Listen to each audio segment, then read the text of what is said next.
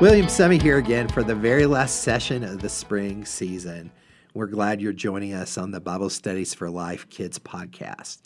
Of course, this month I've been joined with Lauren Groves, who's here for the last session as well. Hey everyone, I've had such a great time talking with you throughout this month. And this unit we've been talking about has been so refreshing, but also challenging, as we've all been reminded of the command to go and tell the good news about Jesus.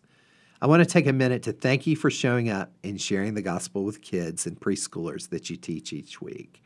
We pray that God uses you that many little ones might know him. As we finish out this unit, kids will learn that Paul taught Peter some lessons along the way of his missionary journeys.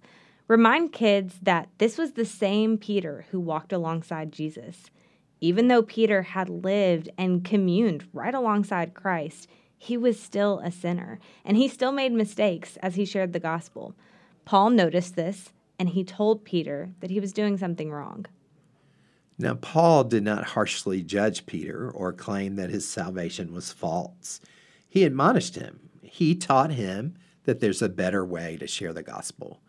Now, help kids know that Christians are called to know what God wants us to do. And many times that comes from listening to other Christians and reading our Bibles.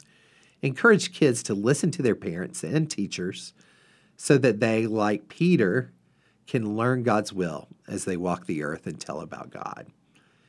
Preschoolers this week will learn the story of Peter telling Cornelius about Jesus.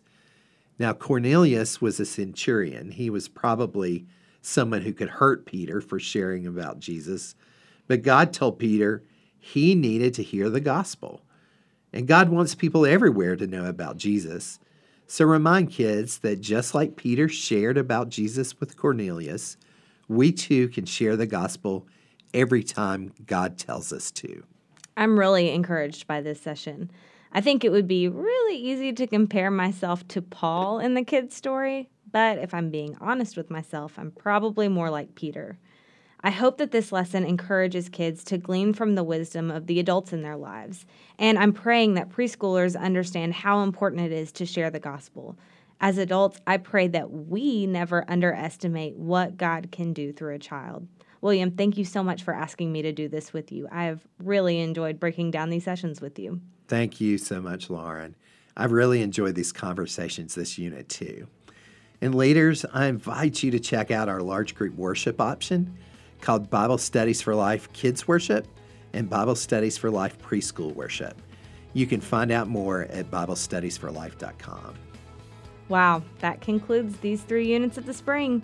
We have really enjoyed chatting with you week after week.